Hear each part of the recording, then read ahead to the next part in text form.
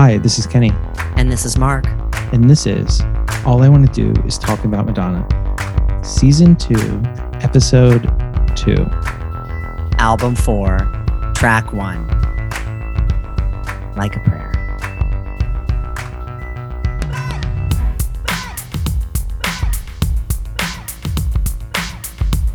Mark, we have been building and building and building to this moment for you. And for me too, because Like a Prayer is a seminal album and this is a seminal song. It's a massive turning point in her career and in our lives. And yet I feel it's important to me, but it's become apparent to me over the last few months that this song and this album are even more important to you. So I would like to relinquish my time. Thank you, Maxine. And I'm going to give you the floor to talk a little bit about your own personal deep connection to this album. Thank you, Kenny. This has been the longest foreplay I've ever been a part of. No comment. Like a Prayer is the album that changed my life. In March of 1989, I was about to be 13 years old. I was Catholic and growing up in Northeast Ohio. And I was really into Madonna at that point. But there was something that happened with this album and with my experiences with it that really transformed how I saw the world, how I looked at my life at 13, the future of my life, and all of the pieces to it. Like a Prayer is an album that addresses a lot of different elements of life, including faith and family and sexuality and gender and relationships and ambition and a way of moving through the world in a very intentional way. Everything on this record feels very intentional, and Madonna is using her platform in a new way, in an adult way, knowing she has a very young and a very gay audience and speaking to them and realizing that they too are growing up. I know it sounds dramatic for me to say that at 13 it changed my life, but it really did. I saw a window. It was the window into a world that I knew I would be a part of, that I knew was possible, and gave me a set of kind of moralistic values and creeds and kind of mantras to kind of guide me through the next decade or so. Being a young teenager in Ohio in the late 80s was very hard. And yet I never had a really bad, traumatic childhood about dealing with homophobia or oppression or things like that. I knew I didn't fit in, and Like a Prayer was a letter from the future, really, and saying, you are going to get out of here and you're going to go off and do amazing things and have amazing adventures. And this is the guidebook on how to do that. The other thing that it did for me that was really important was it opened doors to a lot of different musical styles and identities that, I was listening to Top 40 radio, and in 1989, it was very packaged and slick, and even the most established musicians were making some of their cheesiest music. I think of like David Bowie and people like that. And I didn't really connect with any of it on an emotional level. It was ear candy to listen to and bop to, but really I found so many roots of things like Simon and Garfunkel and Sly and the Family Stone and Latin music and a lot of kind of jazzier rhythms and kind of balladeering that I never expected from Madonna. And it really started to push me towards other areas of music as well. It made me definitely more adventurous. And only in a couple short years after this, I was in high school and being exposed to all kinds of different music and different things. And I think this album allowed me to have an open mind to all of those different things and all of those different elements and influences, and allowed me to really explore music in an adventurous and open way that I hope, 25, 30 years later now, I'm still doing, thank God. Um, and, when I've talked to people about this album in the past, I think that people have always admired in me a kind of perspective I've always had. I've always had a perspective on the big picture, and I've never allowed tiny little battles to kind of get me down and get my spirits down. And I think this album really showed me how to do that and kind of soar above all the petty, silly things of life and focus on the bigger questions. And that's kind of still how I kind of live my life today. And it wouldn't happen without Like a Prayer. The final thing I'll say is that this was the first album that I bought because in rebellion for my family. This was outlawed in my house. I was forbidden to buy it, forbidden to get it, because of the video for Like a Prayer, which we're going to talk about shortly. And I kind of souped up a plan and was out at the store, and I bought it on cassette. I still have the cassette. Inside the cassette was the last panel of the booklet was a facts sheet about AIDS, which I didn't really know much about in 1989, but I learned soon enough what all of that meant and what the significance of that in that album was. And what gave the album away that I had gotten it to my family was the smell of the patchouli oil on the packaging, because they could smell it, because it was very prominent when you opened the cassette. And that started a long conversation with my family that continues to this day. So I'm really excited we're talking about this record.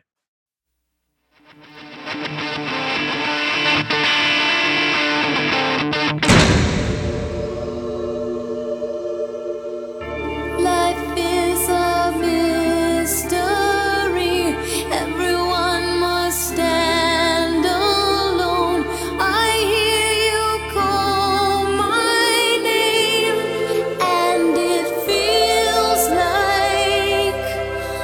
Well, Like a Prayer kicks off with this amazing guitar riff by Prince. Yes. That then shuts it down with a big dramatic tomb closing.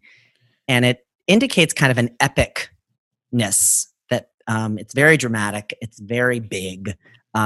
This feels like Madonna's Led Zeppelin moment, her art rock. Yes, totally. Well, it's sort of, again, like every album, there's an intro that sort of tells us it's a new era, right? And really, and this is, again, like, it happens on every single album. There's some kind of little bit of an intro that says, like, whatever you thought before, throw it out the window. Here we are. Out the window. Yep. New world. And Pat Leonard wrote this with her. And one of the things, one of my favorite interviews with Madonna was from this era. And I would encourage everyone to look it up. It's with Song Talk magazine. And it came out in March, and it's a long interview. It's fantastic. And it's all about her songwriting. It is not about anything else but what her process is writing this record, what she brings to the process. And I remember reading it around the time of this album and really being like, wow, she really knows what she's doing. And one of the things she said about Pat Leonard is that he's completely intellectual and she's completely instinctual. And that it's a really good combination, and that she would come into the kind of the process with song lyrics or kind of a melody, but he would often also have lots of chords and stuff ready to go. And this was one of those where she had an idea for it, and then he kind of took some rudimentary melody that she kind of sang to him and turned it into what this became. Right. And once they had decided on what the song would be, they recorded it really fast. I think it was like 3 hours or something. Yeah. Not including the chorus. I mean, the actual choir that comes in to sing. The Andre Crouch choir. Yes. I think one of the Yes. great things about this song is that it was done live in the studio with other musicians. Madonna had worked with other musicians live in the studio, but often they would record. She would be there while they were recording. But this was one of the first times that she actually was recording live with musicians and singing along with the Mm. musicians. And you can really tell because a lot of those rough vocals from this recording session made it on the album. They didn't fix it up and finesse it afterwards. And there's also this amazing kind of Latin rhythmicness to this song that really is surprising. The song is really based in like there's three parts to it. There's the opening kind of ballad part and the chorus. No end and no beginning. You're here with me. It's like a dream. Let the choir sing. And then when the choir comes in, it kicks into the second part, I'm down on my knees. I wanna take you there. which goes until probably after the break. And then when the drums really kick in again with the just like a muse to me, you are the kind of when she's bringing it home in the last like probably minute and a half, maybe 2 minutes in at the end. Just like a dream. You are not what you seem. Just like a breath, just your voice can take And it really kind of has a lot of these pieces. And what's so thrilling about this song is it doesn't stay one thing for very long, ever. There's always a new element being added to it to kind of build it, to make it bigger and grander and, higher. It's higher. I'm flying. It's like she's getting higher up, closer to God. Pat Leonard and she had worked on True Blue. They had figured out a lot of stuff when they were on tour the first time. Then they went on a bigger tour and they thought about like a world tour in stadiums, and they started to make music that was even bigger, more iconic and gigantic. And that this was a song that was like for a stadium. Lyrically, the song is mysterious. It's similar to Live to Tell in that way, where where the lyrics aren't overt. They're not super like direct. They have many meanings. So we can take them on this meaning of like, oh, it's this woman's relationship with God, right? But it also can be a sexual relationship. And another thing from that Song Talk interview, she talks about how everything that she's ever heard kind of comes out of her in a kind of bastardized form, and that things that she sings and comes to her is basically digested, like all of us, like it's digested from everything we've ever heard in our whole lives. And so it has all of this deep Catholic faith imagery. But then there's like a reference, like, is it a reference to Burt Bacharach and Say a Little Prayer for You kind of thing? Is there because it's still a pop song. That's what's so thrilling about it. Right. It still exists in that world. And they use the language of a pop song to make this glorious epic. And my favorite lyric has always been "Everyone must stand alone," because really at this point, I think Madonna has exhausted the kind of imagery, fun girl, playful, wink and a smile kind of, even when she's throughout the True Blue era, even when she's dealing with something serious, with the sole exception of Live to Tell, she's always kind of winking along like, but it's still me, fun Madonna underneath. And this is the first time she's really grappling with deeper issues. And yet, Everyone Must Stand Alone, this is, at the time, her most collaborative record ever. She has gospel choirs. She has Nikki and Donna throughout the record. She has, the guitarist from the La Isla Bonita video playing on this. Stephen Bray is singing along. Prince is on it. I mean, it's the most kind of communal album she'd ever made at that point, and yet she feels so alone. And you can feel the loneliness happening in the song. Well, this goes back to your point from the 1988 episode about how the more adversity and kind of failure and problems that she's having in her life, the better her music is, right? Oh She yeah. finds all this solace and community within her music. She always does. She goes back to that time and time again when everything else is sort of falling to shit.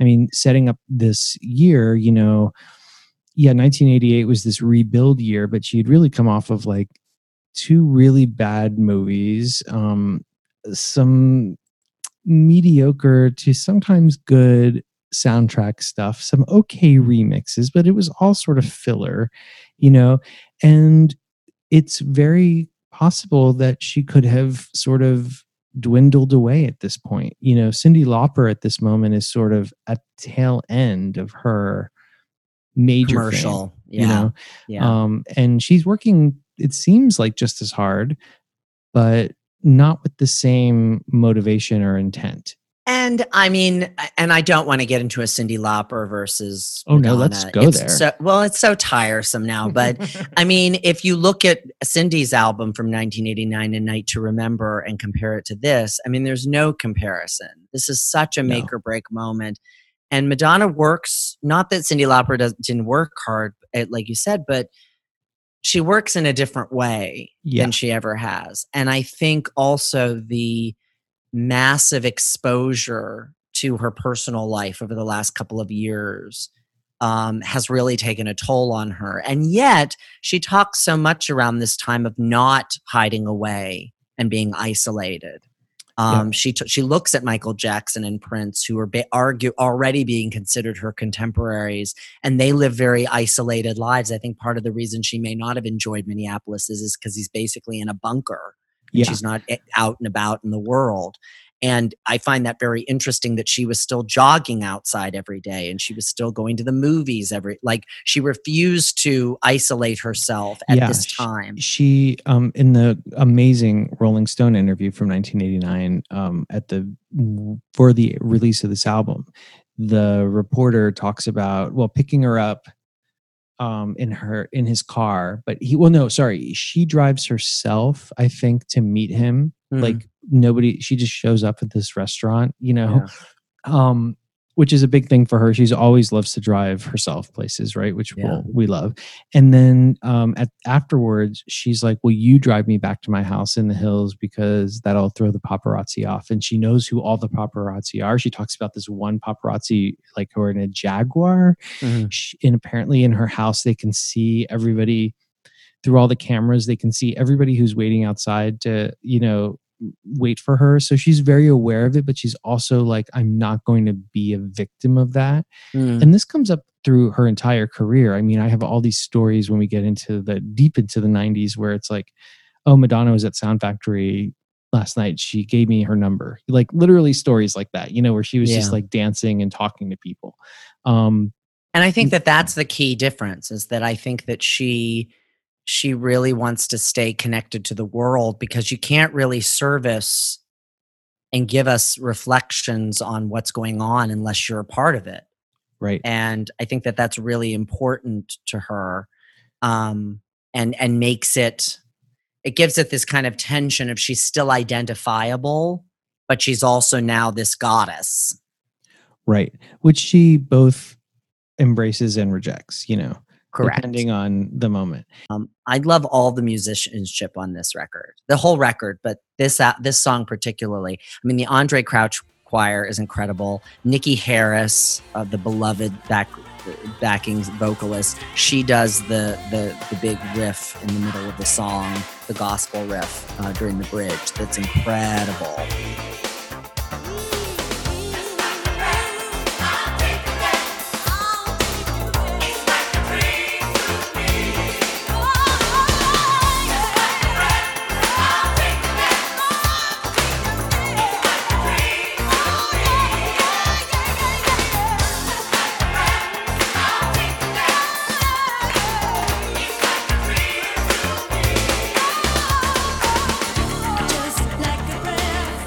And she really delivers it in a way that only she did again in the Blonde Ambition tour, and I don't think she ever did it again after that. It's been these kind of diluted versions ever since. And it's just such a great, bold beginning to the record. And then a couple of the other tracks on it are like this, but not really. And that's what else is so cool. It never is like this again. Right. That's absolutely right. There's nothing as massive as this on this album Yeah. coming up. I mean, I think actually Express Yourself is massive too, but in a In a totally completely different way. Yeah. Yeah. So the video, Mary Lambert's back. This She's is her back. This is her last video with Madonna. And her masterpiece. This is her It masterpiece. is a masterpiece. It is. Again, I think the beginning of the video is, it doesn't even start with the song. It has that police siren and Madonna running over a mountain and collapsing, and then the guitar. and then the guitar hits, and it's so great because it's definitely not. It's a story. This is going to be a parable about it's a parable. It's a parable, right? And we know it is because at the very end, literally a curtain comes down on a stage, and we know that this has been a performance, right? Which is But kind then of it comes amazing. up and they do bows. They all bow. bows. Yeah, no, it's kind of amazing, and also I remember at the time not understanding totally when I rewatched it. Well, it's like one of those things. Like the video happened so long ago, it's etched in my memory. But what's etched in my memory mostly is that Jesus is black, or God is black in the video, and That's interesting. and that the burning crosses, right? Yeah. So then when I was watching the video again, I was like, oh my gosh, this video is about speaking up, being an ally, saying, when you see something, an injustice happening, being brave enough to go and say something about it. So Madonna's like leaving her trattoria or something and wrapping herself up in a coat, and she sees these three guys jump this cocktail waitress, and I think they're trying to rob her, but they wind up stabbing her. And then the sirens start, they flee, and an African-American man comes charging in to kind of help her because he sees what's going on. And that's who the police arrest. Right. And it's kind of, and then, so Madonna, of course, so the Aryan men see that Madonna's seen them. And so she races away to figure out what she's going to do at a church nearby. And that's kind of where it all starts. Right. Where she realizes the right thing to do. Then at the end, she goes to the police station. She explains herself very emphatically. He didn't do it. Yeah, He you can see didn't her do it. saying it. She explains it. He's released from prison, and that's the end of the story. He's released from the jail cell, and that's the end of the story. So before we go deeper into this this video, there's some cheesy moments in this video. So first of all, when the cops arrest the black man, the poor woman just they rip him away from her. Nobody helps the young woman who's been attacked. She's laying on kind of like a faux back seat cushion thing. Yep. And they just kind of rip her and she falls back down on the ground. And then when the cops, she says he didn't do it, the other cop just lets him out. It's very simplistic. And then the other part that drives me nuts. So the video's starting and she's singing the opening thing. And there's that sequence where she's flying through the air and then she lands and the gospel leader touches her, smiles, and then throws her back up in the air. And we never see that again in the video. It's the weirdest, randomest. Well, why is that in there? Apparently, it was part of a concept that never happened, that never worked. Apparently, she had a whole other, she fell. There was a jump, where she was supposed to fall, as a massive trust fall. I think, and when she did it, it was a 20-foot fall that they were going to film in slow motion, and it didn't work out. So I think that was just this moment that was in the story that they just filled. But I thought when I'm watching it, I don't mind it. I feel like it's she goes to church. She realizes that, she's closer to God than she thinks she is, which helps her make the decision to speak up. That's what I decided. I'm going to buy it, Well, and I love that. I mean, I love how dark, and again, it signals this new era. Madonna's got her long, beautiful brown hair, dark brown hair, It's both a dark video and a celebratory video. It feels very joyful in a lot of moments of it, particularly when the choir arrives. Yep. There's all those beautiful shots again of Madonna's face by Mary Lambert. Those Mary Lambert shots of her when she's flying through the air, when she's laying on the pew in the church. Just Yeah. beautiful. And that sequence when she's singing against the gate up at the Saint is just so, it's such an image and gorgeous. She looks beautiful, and she's got such passion and care in her face and pleading, and it really is some thrilling acting actually that's It is. negated when she says he didn't do it, but like No, or then Actually, it's like that doesn't even wonderful. bother me because I feel like she's being as authentic as she can be as an actor, you know. So I Correct. kind of go for it. A couple things I want to say though is like first that the actor who plays the man who gets thrown into jail and also he ends up playing like a Jesus figure too, right? Is Leon Robinson. Yeah. And so we just want to acknowledge that he was that actor. He was also, there were a couple things I saw that, you know, pointed to like, not only was he a black man playing these parts, but he was a black man with very distinctive black features as opposed to like someone who was like, you know, that could pass or something. So it was a very clear.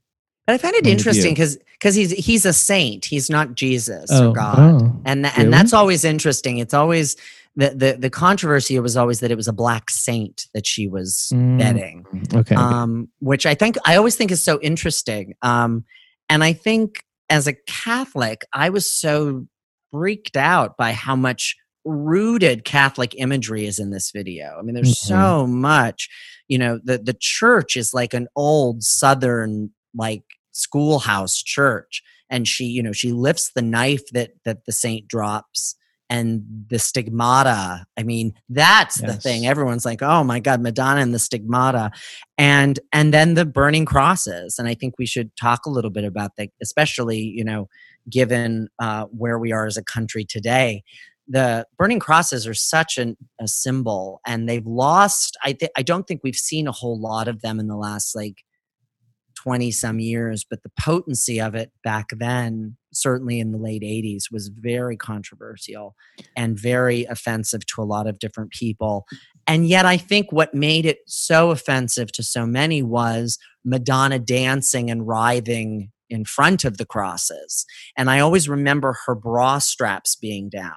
Like she's wearing this kind of black, very tight black dress, and yet, and then her bra straps. So her bra straps are hanging, and the black dress is still going, is still up and in place. But it's that kind of sexuality wrapped up in the imagery of the Yes. crosses that really threw everybody into a Well, crazy. it's not a thing. direct image. I mean, it's not an image saying, it's not saying this is wrong.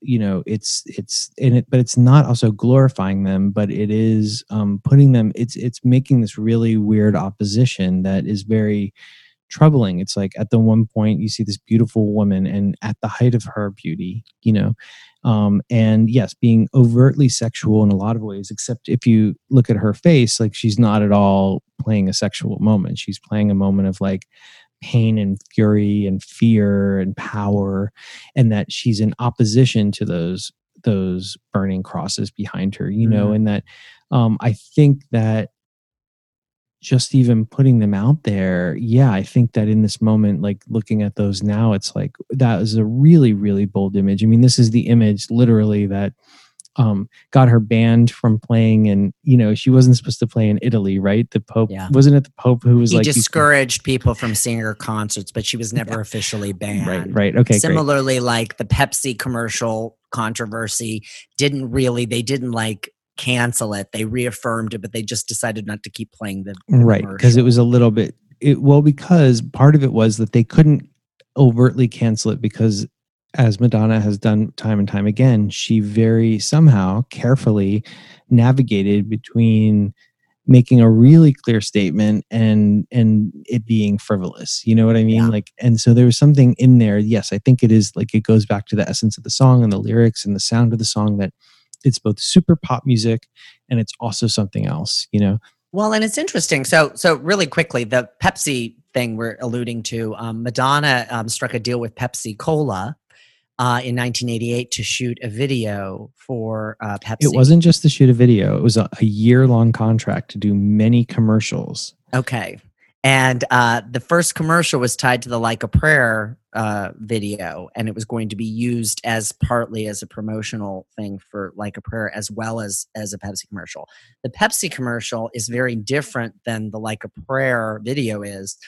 It's Madonna watching home movies of herself as a kid, and at the end, she holding a Pepsi says, "Go ahead, make a wish," to her younger self, and then her younger self blows out the candles. But there is some of the imagery of and the music from Like a Prayer in the video. She's dancing with a choir, I think, at one point. But obviously, like the burning crosses and things like that are not included. Even though she did talk to a Pepsi executive, and she said, "Well, will the reflection of the burning crosses be on the Pepsi can?" And they said, "What?" And she said, "Just kidding." No, yeah, she did bring it up, but they never asked her to see the video beforehand. And actually, they said, "Well, it wasn't our place to ask her to see her other work to approve this video." Yeah. I want to just premiered during a Cosby Show episode in 1989 in early March, before the album came out, and I think it ran twice. Well, from what I see, it only ran once, but but maybe I have it wrong, but we can look this up later. But what I saw was that there was a teaser, a 30-second version of it that was shown, and that may be what you're referring to. And then they showed the whole thing once, and after they showed the whole thing, which was a minute and a half, and it was shown on MTV. So after the controversy, Pepsi let Madonna keep the $5 million that they had made the deal with, but they didn't do any more commercials or anything. No. And I always think it's funny that they're like, we let her keep the $5 million. Like, yeah, they let her keep it. Like, it's very offensive, they declined actually to move forward with any more production stuff. Yeah. But And she didn't break her contract. She delivered what she... Yes. Yes. So I kind of want to wrap this conversation up with...